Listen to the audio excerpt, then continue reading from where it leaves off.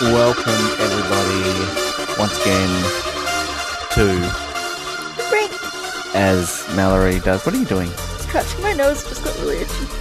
Now, we've delayed this a little bit, not by any planning process, it just happened and stuff. And I'd like you to tell our listener a large reason why tonight was a little bit later than we initially planned. What happened this evening?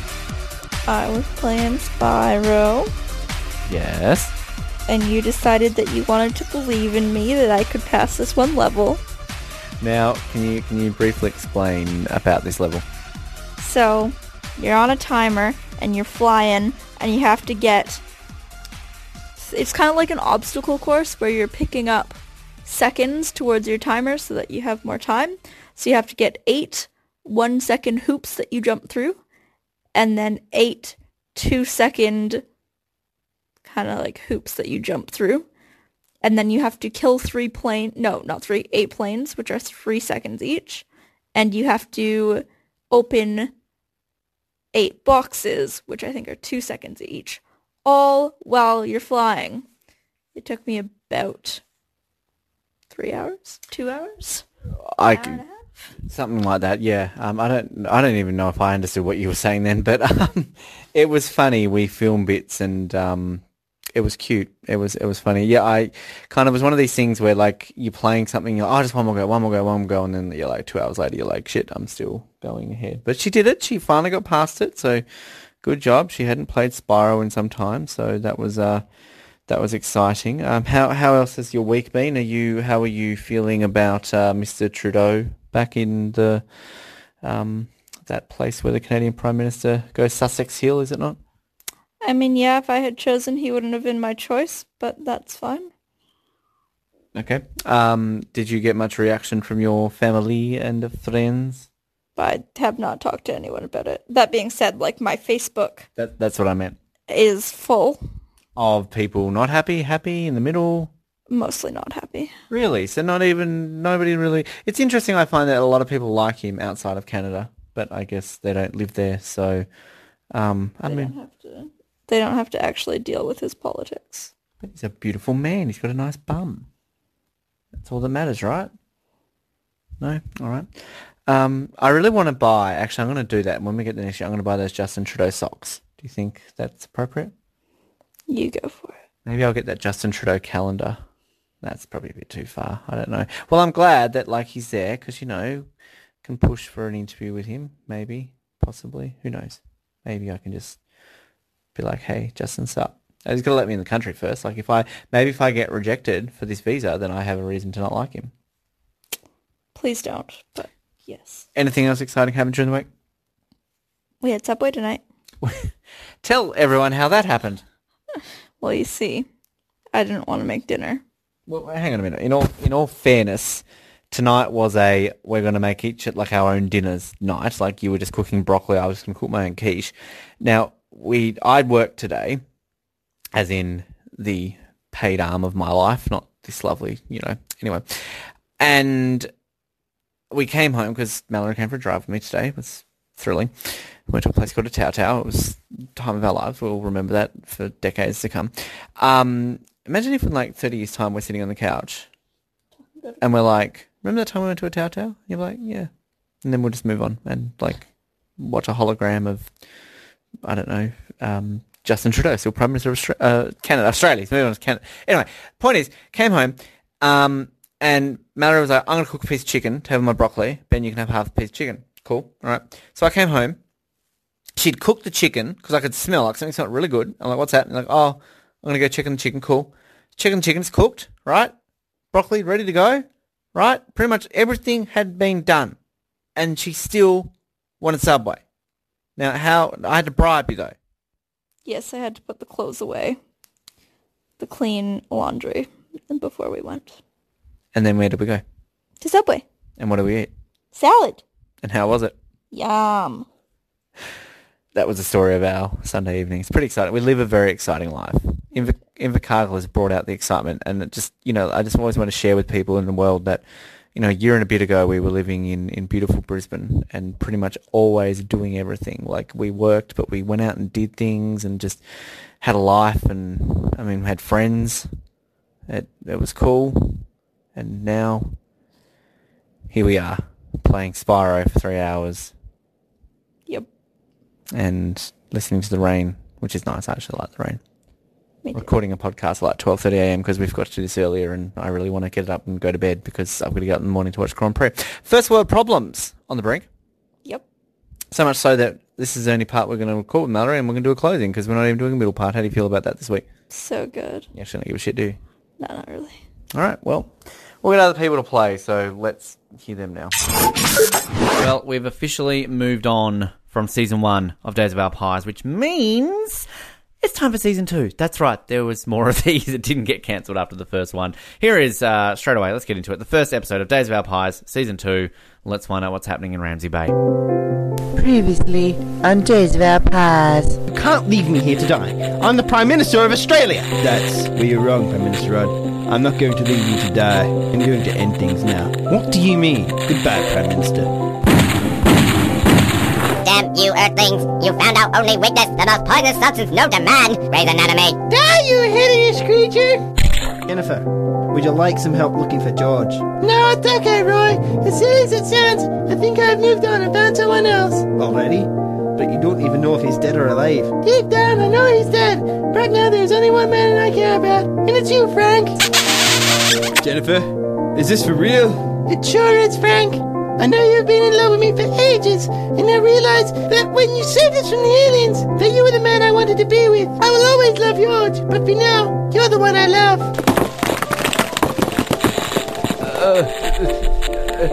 Jennifer, where are you? Like pastry in the oven, these are the days of our pies.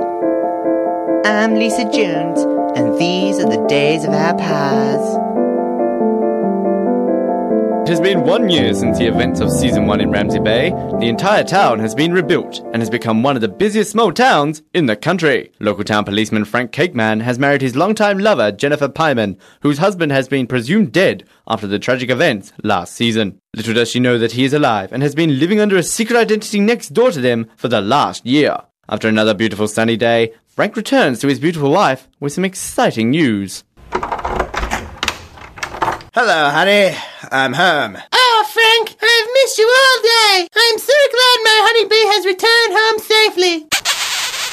Thank you, my sweet. I have some exciting news for not only us, but for Ramsey Bay. Oh, please do tell. I am so excited to hear what you have to say. Well, I shall tell you now. It appears that newly elected Prime Minister of Australia, Arnold Schwarzenegger, is coming to Ramsey Bay for a visit, and is coming here tomorrow to make... Oh my, that is extremely exciting news. It certainly is, Jennifer. And as the town's #1 police officer, I have been chosen to show him around our beautiful town. Oh, I am so proud of you. What a fantastic honor. It sure is. So excuse me as I must be off to bed to prepare for my big day tomorrow. Frank goes to bed, preparing himself for his big day tomorrow. Meanwhile, a knock at the door is heard.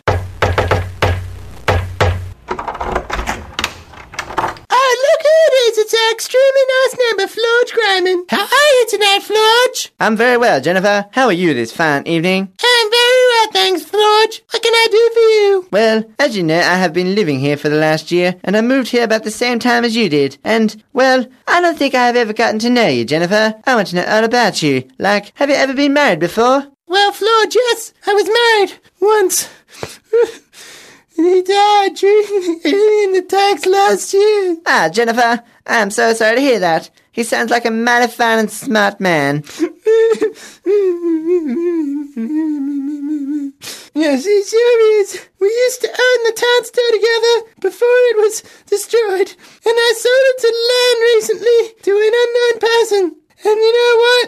It kind of looked a little bit like you, Florge. Just without the weirdly shaped and oddly coloured mustache. Really? Well, I'm glad that you can tell me this, Jennifer. I hope we can get closer, as I really want to know more about you. As George continued to talk things over with Jennifer, still keeping his identity a secret, across the other side of town, Roy Bowler Cereal and his son Billy Musibar were having dinner. Oh, me Billy, Me Billy boy, I am so glad we have spent this last year getting closer. But to tell you one thing, you have grown up so much. Thank you, Daddy. I have managed to get accepted into university, despite me technically only being like 5 or 6. But I am glad the scriptwriters decided to age me a bit, even though my voice still is squeaky and kinda gay. It doesn't bother me 1 ounce of Agus, Billy. I am just glad that nothing major has happened. We're due for something major to happen, though, considering those mysterious microphones have started following us again. All of a sudden, a large explosion is heard. Oh my god, Daddy, what was that? No idea, me Billy. You stay here and eat your soup. I'll go check it out. Roy goes outside to check on the explosion and is shocked to see what he sees. Oh my gosh, the town's police station's been bombed. Who has bombed the town's police station? Will Jennifer ever realize if Flodge is really George in disguise? Who has bought the town's local store? And will the bombings prevent Prime Minister Arnold Schwarzenegger from coming to Ramsey Bay? Find out next week on Days of Our Pies. Oh, just when you thought the drama couldn't get any more. That happens. We'll have episode 2 for you coming up next week. I promised you last week we would get him back on again this week because stuff's actually happening in Canada right now. It's Colin Hilding from Canada. He's all of Canada. Hello, Colin. Welcome back. Hello. Can you hear how excited we are at the results of the recent Canadian election? It's global news. It was breaking. You're celebrating in the street because you haven't changed your government, kind of. Tell our listener what happened. Well, I think when you left us last week, previously on the Brink, Justin Trudeau had made a lot of stupid blunders, embarrassed the country, and was at risk of becoming the only prime minister in Canadian history to go from a majority government to not even forming a government in the next election.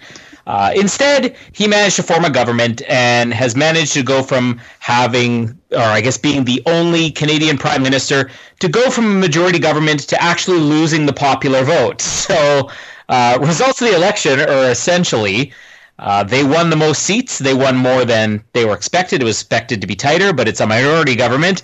But even still, more people voted Conservative than they did the Liberals. So, Justin Trudeau seems to have come out of this patting himself on the back. Well, we did it, guys. And everybody in the media is saying, well, you really didn't. This is not a good sign.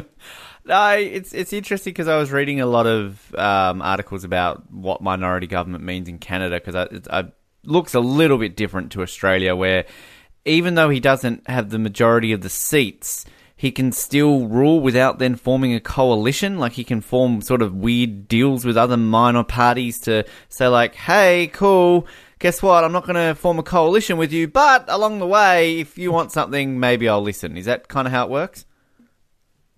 Basically, I mean, in typical Canadian fashion, I think more than anything, it's just everybody plays nice. Because unlike Australia, Canadians really hold it against you if you call an election too quickly. So it's pretty much a given that, even if it is like Trudeau versus the Conservatives will vote in favor of certain things just because if they don't and an election gets called too soon, they're going to be in a worse position because they caused it. So I think the typical Canadian minority government lasts about 1.5 to 2 years. I think Stephen Harper had the longest running minority government. It was maybe about 2.5 years. Nobody's really expecting this one to go for more than 1.5 years. Although you never know, you might be surprised. But yeah, I mean, that's the easiest way to sum it up. You don't really need an official coalition. It's just let's cooperate until, we'll bide our time when we think that we can potentially do better in another election and then just, force another election. So basically we're going to be having another one of these in about 18 months' time then. Exactly. Wow. And considering in about a year's time we've got the US one, maybe Canada can steal the US's thunder, because I don't think there's going to be any news around the American election next year, is there? Oh, nothing. There's nobody who's really polarizing involved in that, is there? Pretty boring election, I think it's going to be. But yeah, I mean, it's I find that interesting because we had a minority government back in 2010 where basically neither of the two leaders received enough seats, but they had to sort of form an official deal with these people. I mean, we've got less seats, but and I think Julia Gillard only needed about 3 people to sign off to help her form and get the majority. But yeah, it was basically they had to tick the boxes to say, cool, you are officially working with me, so we can say to the Governor General, we're going to form a majority. So I see that our man, Mr. Singh, didn't do as well as we thought he was going to do either. Yeah, which, I mean, there's a lot of theories about that. You know, one is that he really gained momentum very late. There were a lot of people that were particularly worried because, I mean, even aside from Trudeau's scandals, the way that he's governed has made a lot of people nervous because he's basically like, you know, let's just run massive deficits. You need to invest in the future. And then it's like, okay, so when do we get out of this? When you're out of office? And the NDP's platform, I mean, I basically explained it that, like, I love saying he'd be a great leader, but what he's putting out there essentially seems like science fiction, and people weren't necessarily buying into that. The other part being Trudeau kind of played the fear game in this election. I think all the commentators on TV were basically saying that he sort of presented it as, hey, look, if you vote for the NDP, you're just going to split it, and then the Conservatives get in power. So if you don't want the Conservatives, you have to vote for us, which really explains how the Liberals got more seats even though everybody's opposed to Trudeau. And it surprised me because the NDP, they actually, I think they dropped in seats from the last election, which has a lot to do with the Bloc Québécois. Same thing with this just being a minority government. You know, the Separatist Party has gained a lot of power again after, you know, basically being non-existent for a while. But it was only 2 elections ago that the NDP formed the official opposition. And now they're down to, I think they were in the 20s for the amount of seats that they had. So they're pretty far off. Conservatives and Liberals are both well over 100. But I still see that it's likely that if they keep Singh as their leader, if they don't just jump ship really quickly, you know, he'll probably be opposition in the next election. What about Mr. Personality, Andrew Scheer? Is he hanging on to his position? Because I feel like I can bag him out now. We lost, so that's all right. You know what's really weird is that they had like their big panel, you know, on CTV when they were covering the election. And there was one guy who was saying, you know, he came in here with the goal to gain more seats and he didn't do it and he didn't win. So I guess it's time he's replaced. And somebody said, well, they got 99 seats last time, so he gained more than 25. And this is a guy who nobody liked and trusted. So I guess the response within the Conservative Party now is going to be, hey, we did this. We came this close to beating the Liberals with a guy that people like almost less than Trudeau. I mean, I think Trudeau's approval rating was something like at 34 and Scheer's was at 38. So what could we have done with a competent leader? But then the flip side of that is we still were able to make this type of ground, you know, add 20% to the amount of seats that we won. With a guy nobody likes.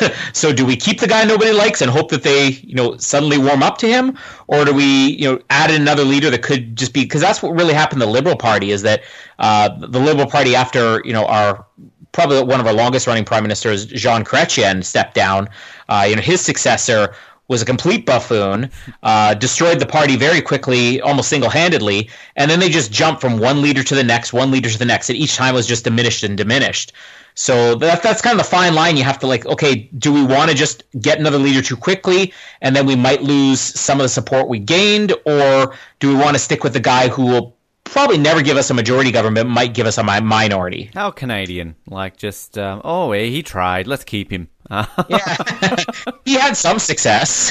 He got a pat him on the back for that. True. But I see, so Bloc Québécois, they gained nearly as many seats as the Conservatives did. Is that expected? Was that unexpected? Are people just jumping on the Québécois bandwagon again because they like poutine? I don't know. It really has nothing to do with the Bloc. It's all rejection of Trudeau because I think they picked up so many Liberal seats. And the interesting thing is when you look at what the Liberals lost, you know, I look just in the areas like in Manitoba here where I'm living, and the major seats that the Liberals lost were ones where previously another party kind of had, like, you know, a stronghold on that riding. it flipped to the Liberals under Trudeau in the last election, and then they're like, well, this Trudeau thing didn't work out, so let's flip back. So there were NDP seats that were like 100% solid, and then the Liberals put like some star candidate in there, and they won the last election, and then their star candidate loses to some nobody because people are just saying, nah, it didn't work out, I'm going back to my old party. And I think that's mostly what it was with the Bloc, is that a lot of people jumped on board the Liberal bandwagon in the last election, and I don't want to say we're quick to jump off because they've been given, good reason to jump off, but basically just lost faith and said, let's go back to what worked for us before. The big question I have to ask you then, did you vote? I did. Oh, wow. Did you feel special? No, not really. It was kind of, we had like 80-kilometer winds, and it was raining and snowing, I think, at the same time. And I had to walk there. It was almost a kilometer. First world problems. But it was the night that the Star Wars Rise of Skywalker trailer debuted, so I just wanted to try to get home in time for it. Did you? But yes, I did vote. I did. I got home, and I probably had 30 minutes to spare. Oh, look at that. Did Jamie vote? Does Jamie care enough? She did. Funny enough, she, in pretty much every election, just says, I don't really know anything about this. What do you think I should do? She formed a lot of opinions on her own in this election. Wow. Probably followed it closer than I did. But this being the first election she's really closely followed, wasn't quite skilled enough to say, like, I don't know which of these stories are real stories and which of these stories are fake news or whatever, So in the end, we kind of made a joint decision and, came to a conclusion. This is the only candidate we can vote for in our area, because as I think I mentioned last week, the MPs in our riding aren't even really putting out anything about themselves. And we were sort of left with one person who was the only person who we could actually find any information on who they were individually. I'm seeing here too the Greens. So are the only seats they ever win actually on Vancouver Island? Is this basically where I have to, living with Mallory moving forward, that she's from a green part of the country?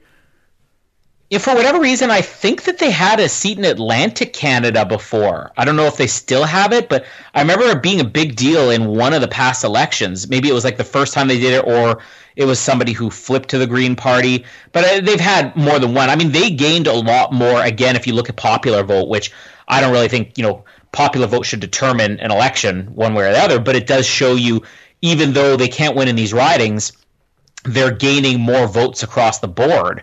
And that's the big thing with the Green Party, is that they're still probably decades away from really even getting to the level of, say, the NDP or the Bloc, but they're getting more supporters, and they're becoming like the choice. It used to be, I don't really want to vote Liberal, I don't want to vote Conservative, I don't want to vote NDP, I'm just going to throw away my vote.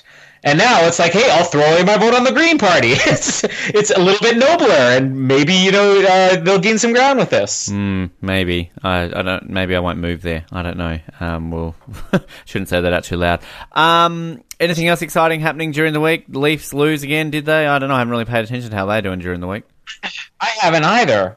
I do know Canada lost its first ever Survivor player. Oh, yeah, gee. But I did appreciate the fact that he did bring that up in his closing speech. That was not mentioned at all throughout the entire season, but considering if you actually listened to him and couldn't half tell he's Canadian. But yeah, that was sad.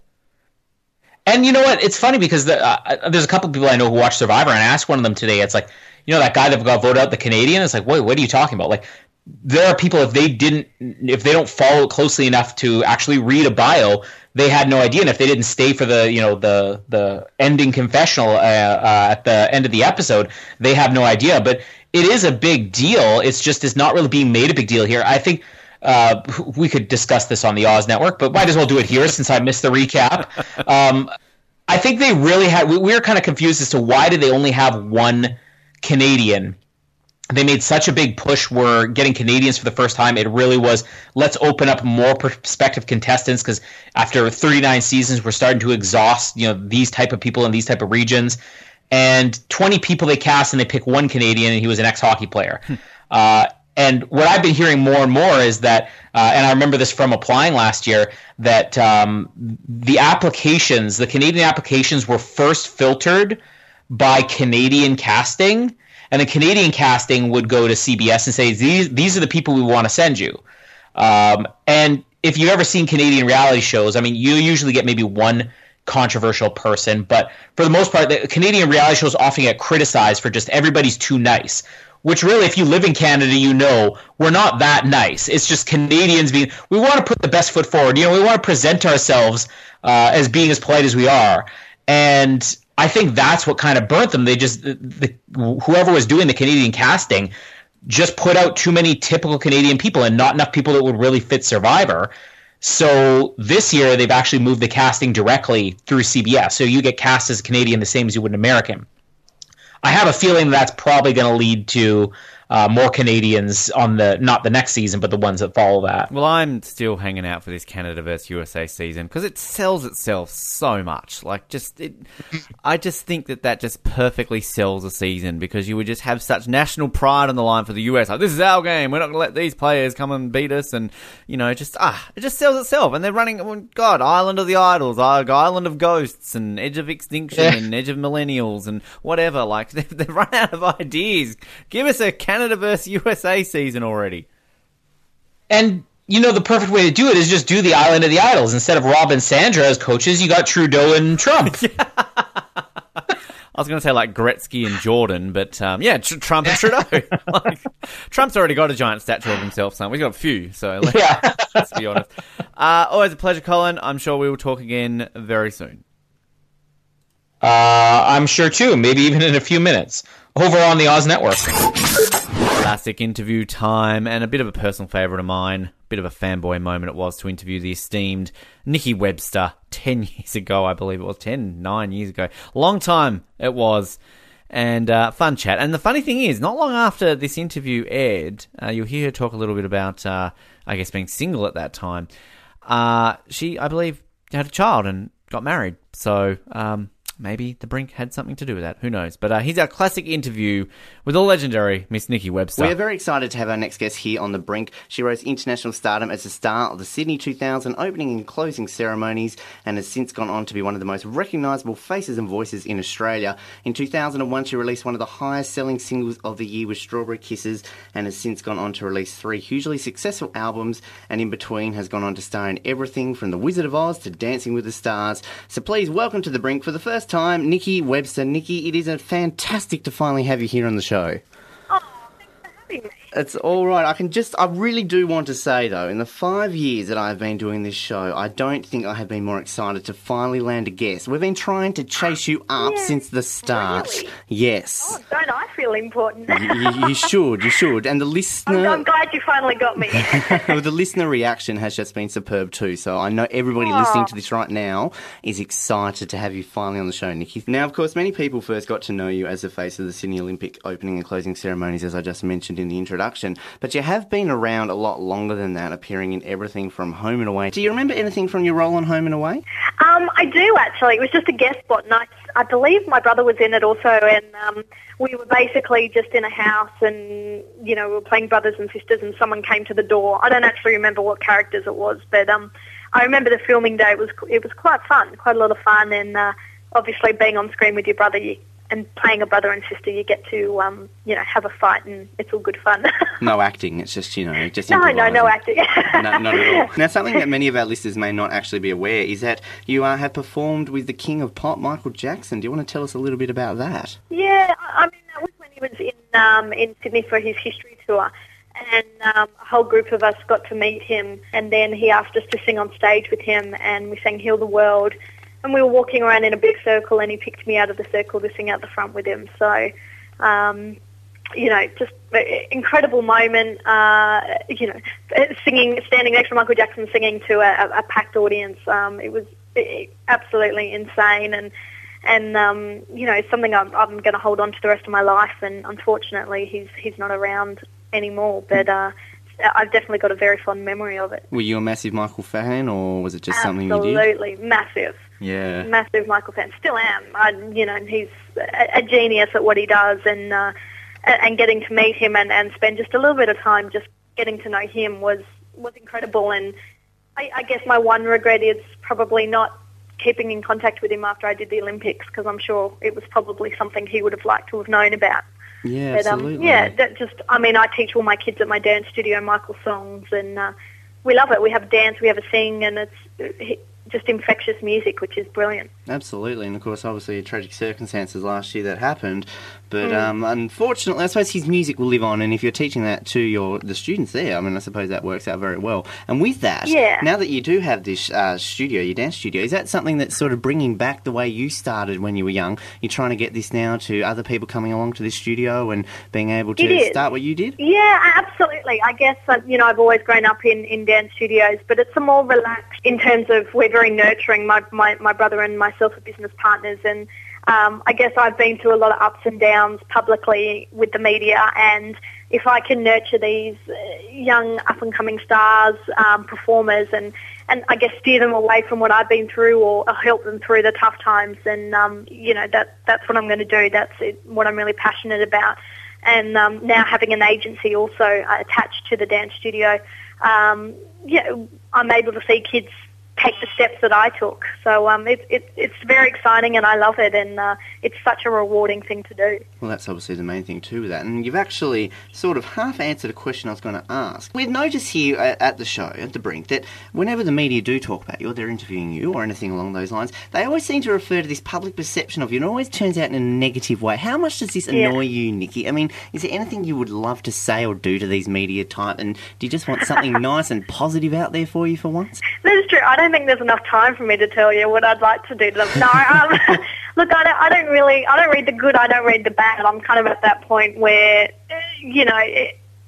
it's not worth kind of reading into what they're saying. I always find it weird that they make it a public perception that's a negative thing when I'm out on the streets every day being myself, and it's actually the media's perception. It's not the public. The public are quite behind me. So I guess I'm blessed in that sense. But, it was tough going through puberty and going through, the tall poppy syndrome. But I'm still going through it with the media. I don't think it's ever going to stop, so I've just got to get on with it.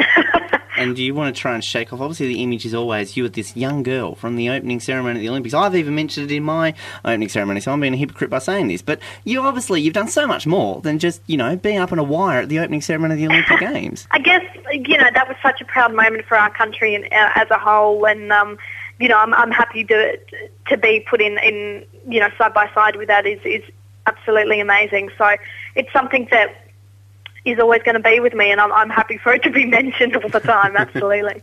I suppose, though, if you're happy for it to be mentioned, I mean, there are some people we've had on the show where they've got that one moment, and you sort of say to people, oh, yeah, we've got Jane Saville on the show. Who's that? Oh, she's the one who got disqualified just before she walked into the stadium. They know that moment. So with Nikki Webster, it's a bit different. Yeah, true.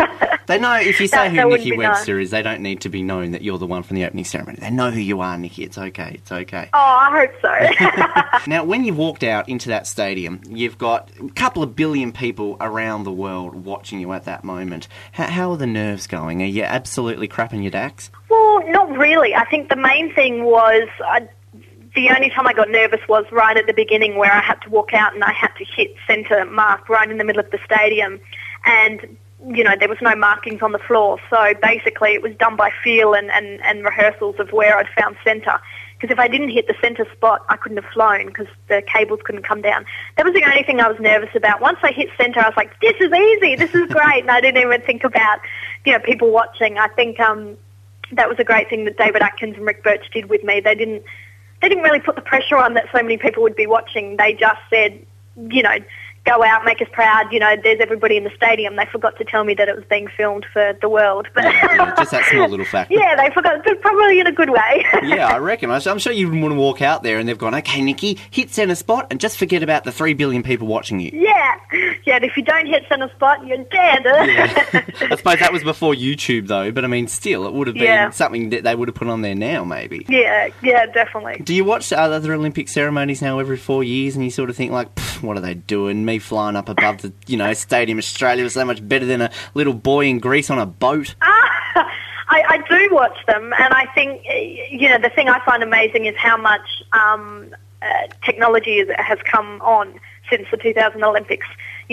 We could only fly up, down and across. Now they can fly in zigzags. They can fly any way they want. So there's obviously a lot more creative license and ways through technology that, enhance the opening ceremony.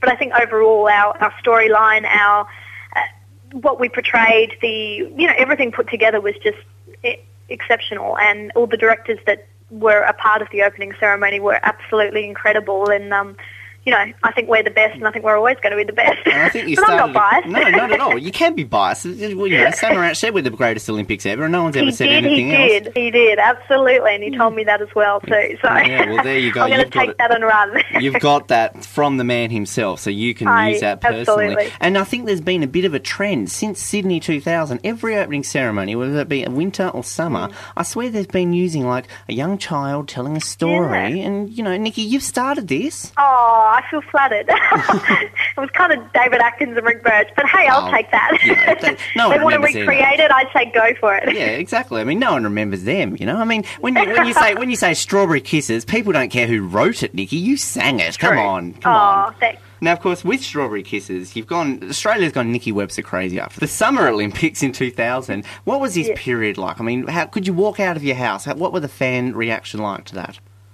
It was quite intense, and it was quite weird for me being 13, thinking, okay, I've done the opening ceremony.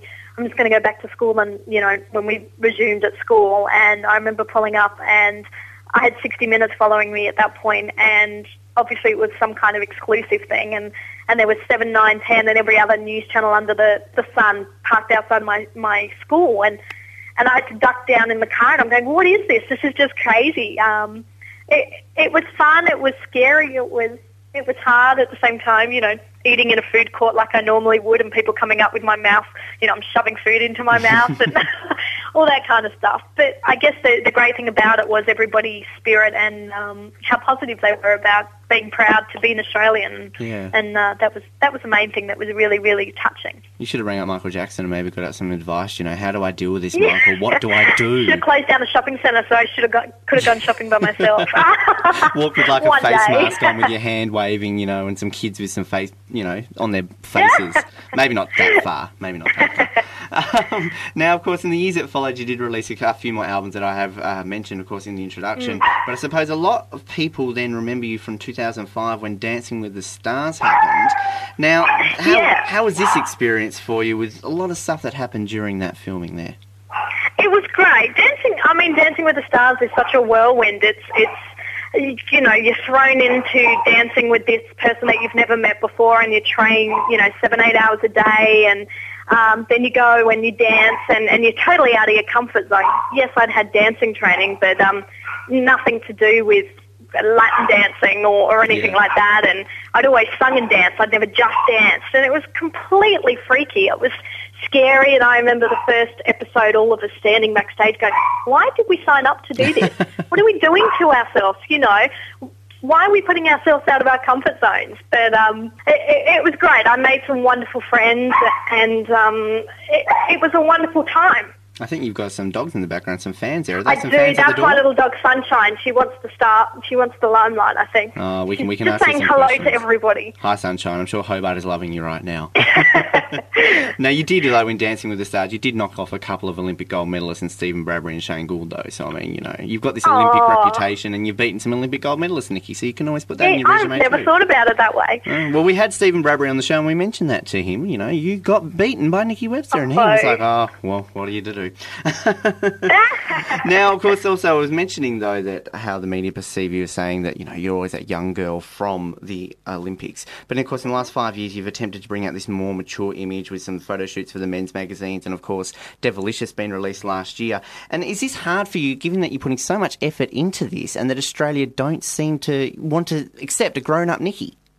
Well, I don't think I'm putting so much effort into it. I just think it's a natural progression, really. I mean, I think they'd do the same thing if I was still dressed up in, a pink plastic outfit, like I wore in Strawberry Kisses. I think they'd be saying, she needs to grow up. So I guess I can't win. So I'm just going to do what feels comfortable with me, and, don't worry about the media. It's more about getting my music across and performing. That's what I do. And I have a right, just as everybody else has a right, to make a career out of things and to give it a go. And I guess I'm lucky enough to have some doors open, but I'm going to keep dashing down a few more.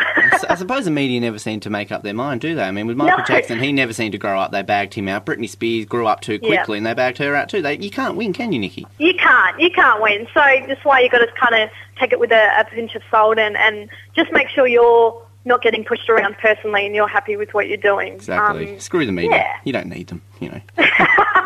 Who needs us? This interview, who needs it? God, jeez. Now, I'm sure you're well aware, Nikki, we're trying to campaign to get the Olympics here in 2020 in Hobart, and we have massive plans for it, of course, but we do think that no Olympic Games in Australia would be complete without Nikki Webster being the star attraction of both opening and closing ceremonies. Can we book you in right now to be the star attraction for the Games? Absolutely. I would love to do that, and I feel honoured that you say that, so thank you. We will have you walking out centre spot, raising you up, and you were talking about zigzagging and all this sort of stuff. You won't even have string. You'll be flying on your own by 2020. Woohoo! Mind you, how old will I be in 2010? Well, what's that? You're going to be, 10 years' time? So 32? 10 years, 32. Oh! You'll still be young, Nikki. Come on. That's a little scary. Yeah. Don't think about the age factor. You know, you've got long time to get ready for it. But I know you've got Olympic experience, Nikki. So I mean, can you suggest anything else that we can make our games even better than Sydney? Oh, that's a tough one. I think it's, the more people you get involved, the better. I think that's a great thing about the Olympics is the community spirit and everybody, the volunteers and everything like that. And I don't know. I think it could be interesting. I mean, 2020 is so far away, but I don't know. I guess I'll leave that up to the creative directors. But I'm happy to be a part of it. Well, you can be a creative director. As I said, you've got the experience. So, bugger Rick Birch. We've got Nikki Webster on board. Come on. Oh, I think you need someone like Rick or David. We'll get you to pass on their phone numbers and, we'll get some inside calls. But we can get your full support then for the Olympics, Nikki, in Hobart for 2020. Could you... It sounds fantastic. Yeah, what about next interview? You're on a current affair next time. You're sort of mentioning it. You could just be like, hey, Tracy Grimshaw, bugger me, Nikki Webster, what about the 2020 Olympics? Come on. Starring Nikki Webster. There you go. Absolutely. Yes. Look, I tell you one thing, we're excited to have that, definitely. Now, Nikki, we're nearly going to be at the end of this interview, but just before we get to a set of questions we like to ask all our guests, I just wanted to mention, though, you are 22, as we mentioned a few minutes ago. You've achieved more than most people do in their entire lives. What do you hope to achieve in the future?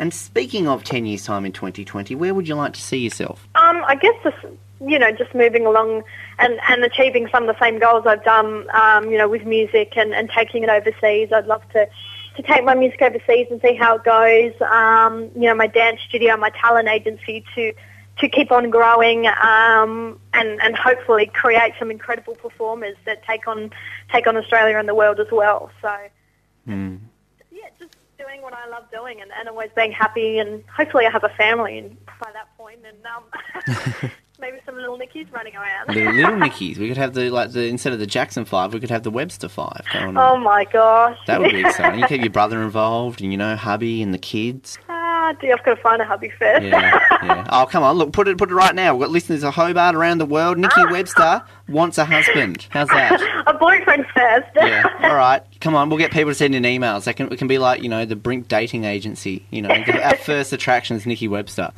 It will work well. Yeah. You could set up shop down here, Nikki, for the Olympics. You'd be here already. Now, look, we'll wrap it up with our set of questions we like to ask our guests. These are very easy. Don't get too nervous. They'll be fine, Nikki. So if you're ready, we'll get straight into them. What is your favourite type of cheese? Like tasty cheese. Tasty cheese, one of the most favourite strong ones. Vintage, yeah. Yeah, it's good bitey cheese, good for the stomach. Question 2: are you a folder or a scruncher? I don't know what I am. You don't? Is that weird to say that? No, not really. We've had a few who don't know. They sort of say like, "Oh, I'll tell you next time," but that's a bit weird. It's kind of It's just I guess I don't think about it too much. No, you're not there and going, "I'm a folder, bugger me," and then you just go off and. I will though next time, definitely. Yes. Next interview with Tracy Grimshaw. Tracy, I'm a folder. Anyway. Question number 3: are we alone in this universe? Are we alone? No. Good. Yes. We've only ever had 2 people said yes, we are alone. It's kind of scary when they say that. It's sad to think that. And the final question we have for you, Nikki, is what event would you like to see at the 2020 Olympics? Now, this can be anything. Let your mind run free. It doesn't have to be a sport even. It can be up to you. I'd like to see the gymnastics because I missed out on the Sydney Olympics. Olympics to watch that. Yes. So, sort of, would you like to compete in the gymnastics? So we Oh, get Nikki? absolutely. Yeah. I think I could win a gold. Not. We'll guarantee you gold. We'll rig the competition. Yay! Everyone else would have to hurt themselves or something. we'll pay the judges off, you know. We'll give them some, like, Tasmanian cheese, some bitey tasty cheese. That would work very well. Well, Nikki Webster, thank you so much for your time here on The Brink. Absolute honour to finally have you here on the show, and good luck with the dance studio and everything else that comes your way, and we look forward to seeing you in 2020 here in Hobart. Okay, bye-bye. Because I couldn't fit it in my book. Yes, welcome back. That's the reason why we didn't have a middle bit with Mallory this week, because I couldn't fit it in my book. She just farted. It was good for her. Yeah, it wasn't really. I'd give it about a 3 out of 10. I'm sorry. Like, It felt good. it's a bit like The Last Jedi, like lots of anticipation and expecting much, and then you walk out of it and you don't. You've watched them all now. Can we celebrate this fact? Woo! You've watched all 10. Now we've just you went to the oh god, no, I'm not making you watch the holiday special. That will make you not like Star Wars. Do you want to see Chewbacca's grandfather watching virtual reality porn? Yeah, that's about how I can describe it. We'll be back next week. This is the last show for October. Pretty exciting times. November next week. I'm excited for it. Happy Halloween, everyone. Yes, I'm flying on Halloween. I don't know how I feel about that. Why? I don't know. I've flown on Halloween before, actually, so it's Just today. well, you know, that's what people said about September 11, and that's a really bad comparison. I'm going to Auckland this week, folks, so don't light any convention centres on fire or anything this week, please, because I've kind of got to go there and do some important business. Well, not really, but do you like Auckland? For the 2 minutes I've seen of it, like, sure. Yes.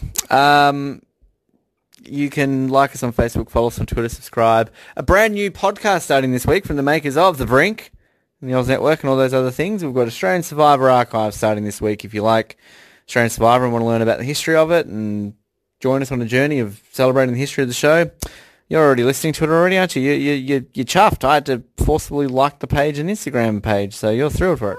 I would have liked it had I known it existed. You did know it existed. I invited it to you on Facebook. Well, I hadn't seen it yet. I also posted a thing away on Instagram, which I tagged the page in.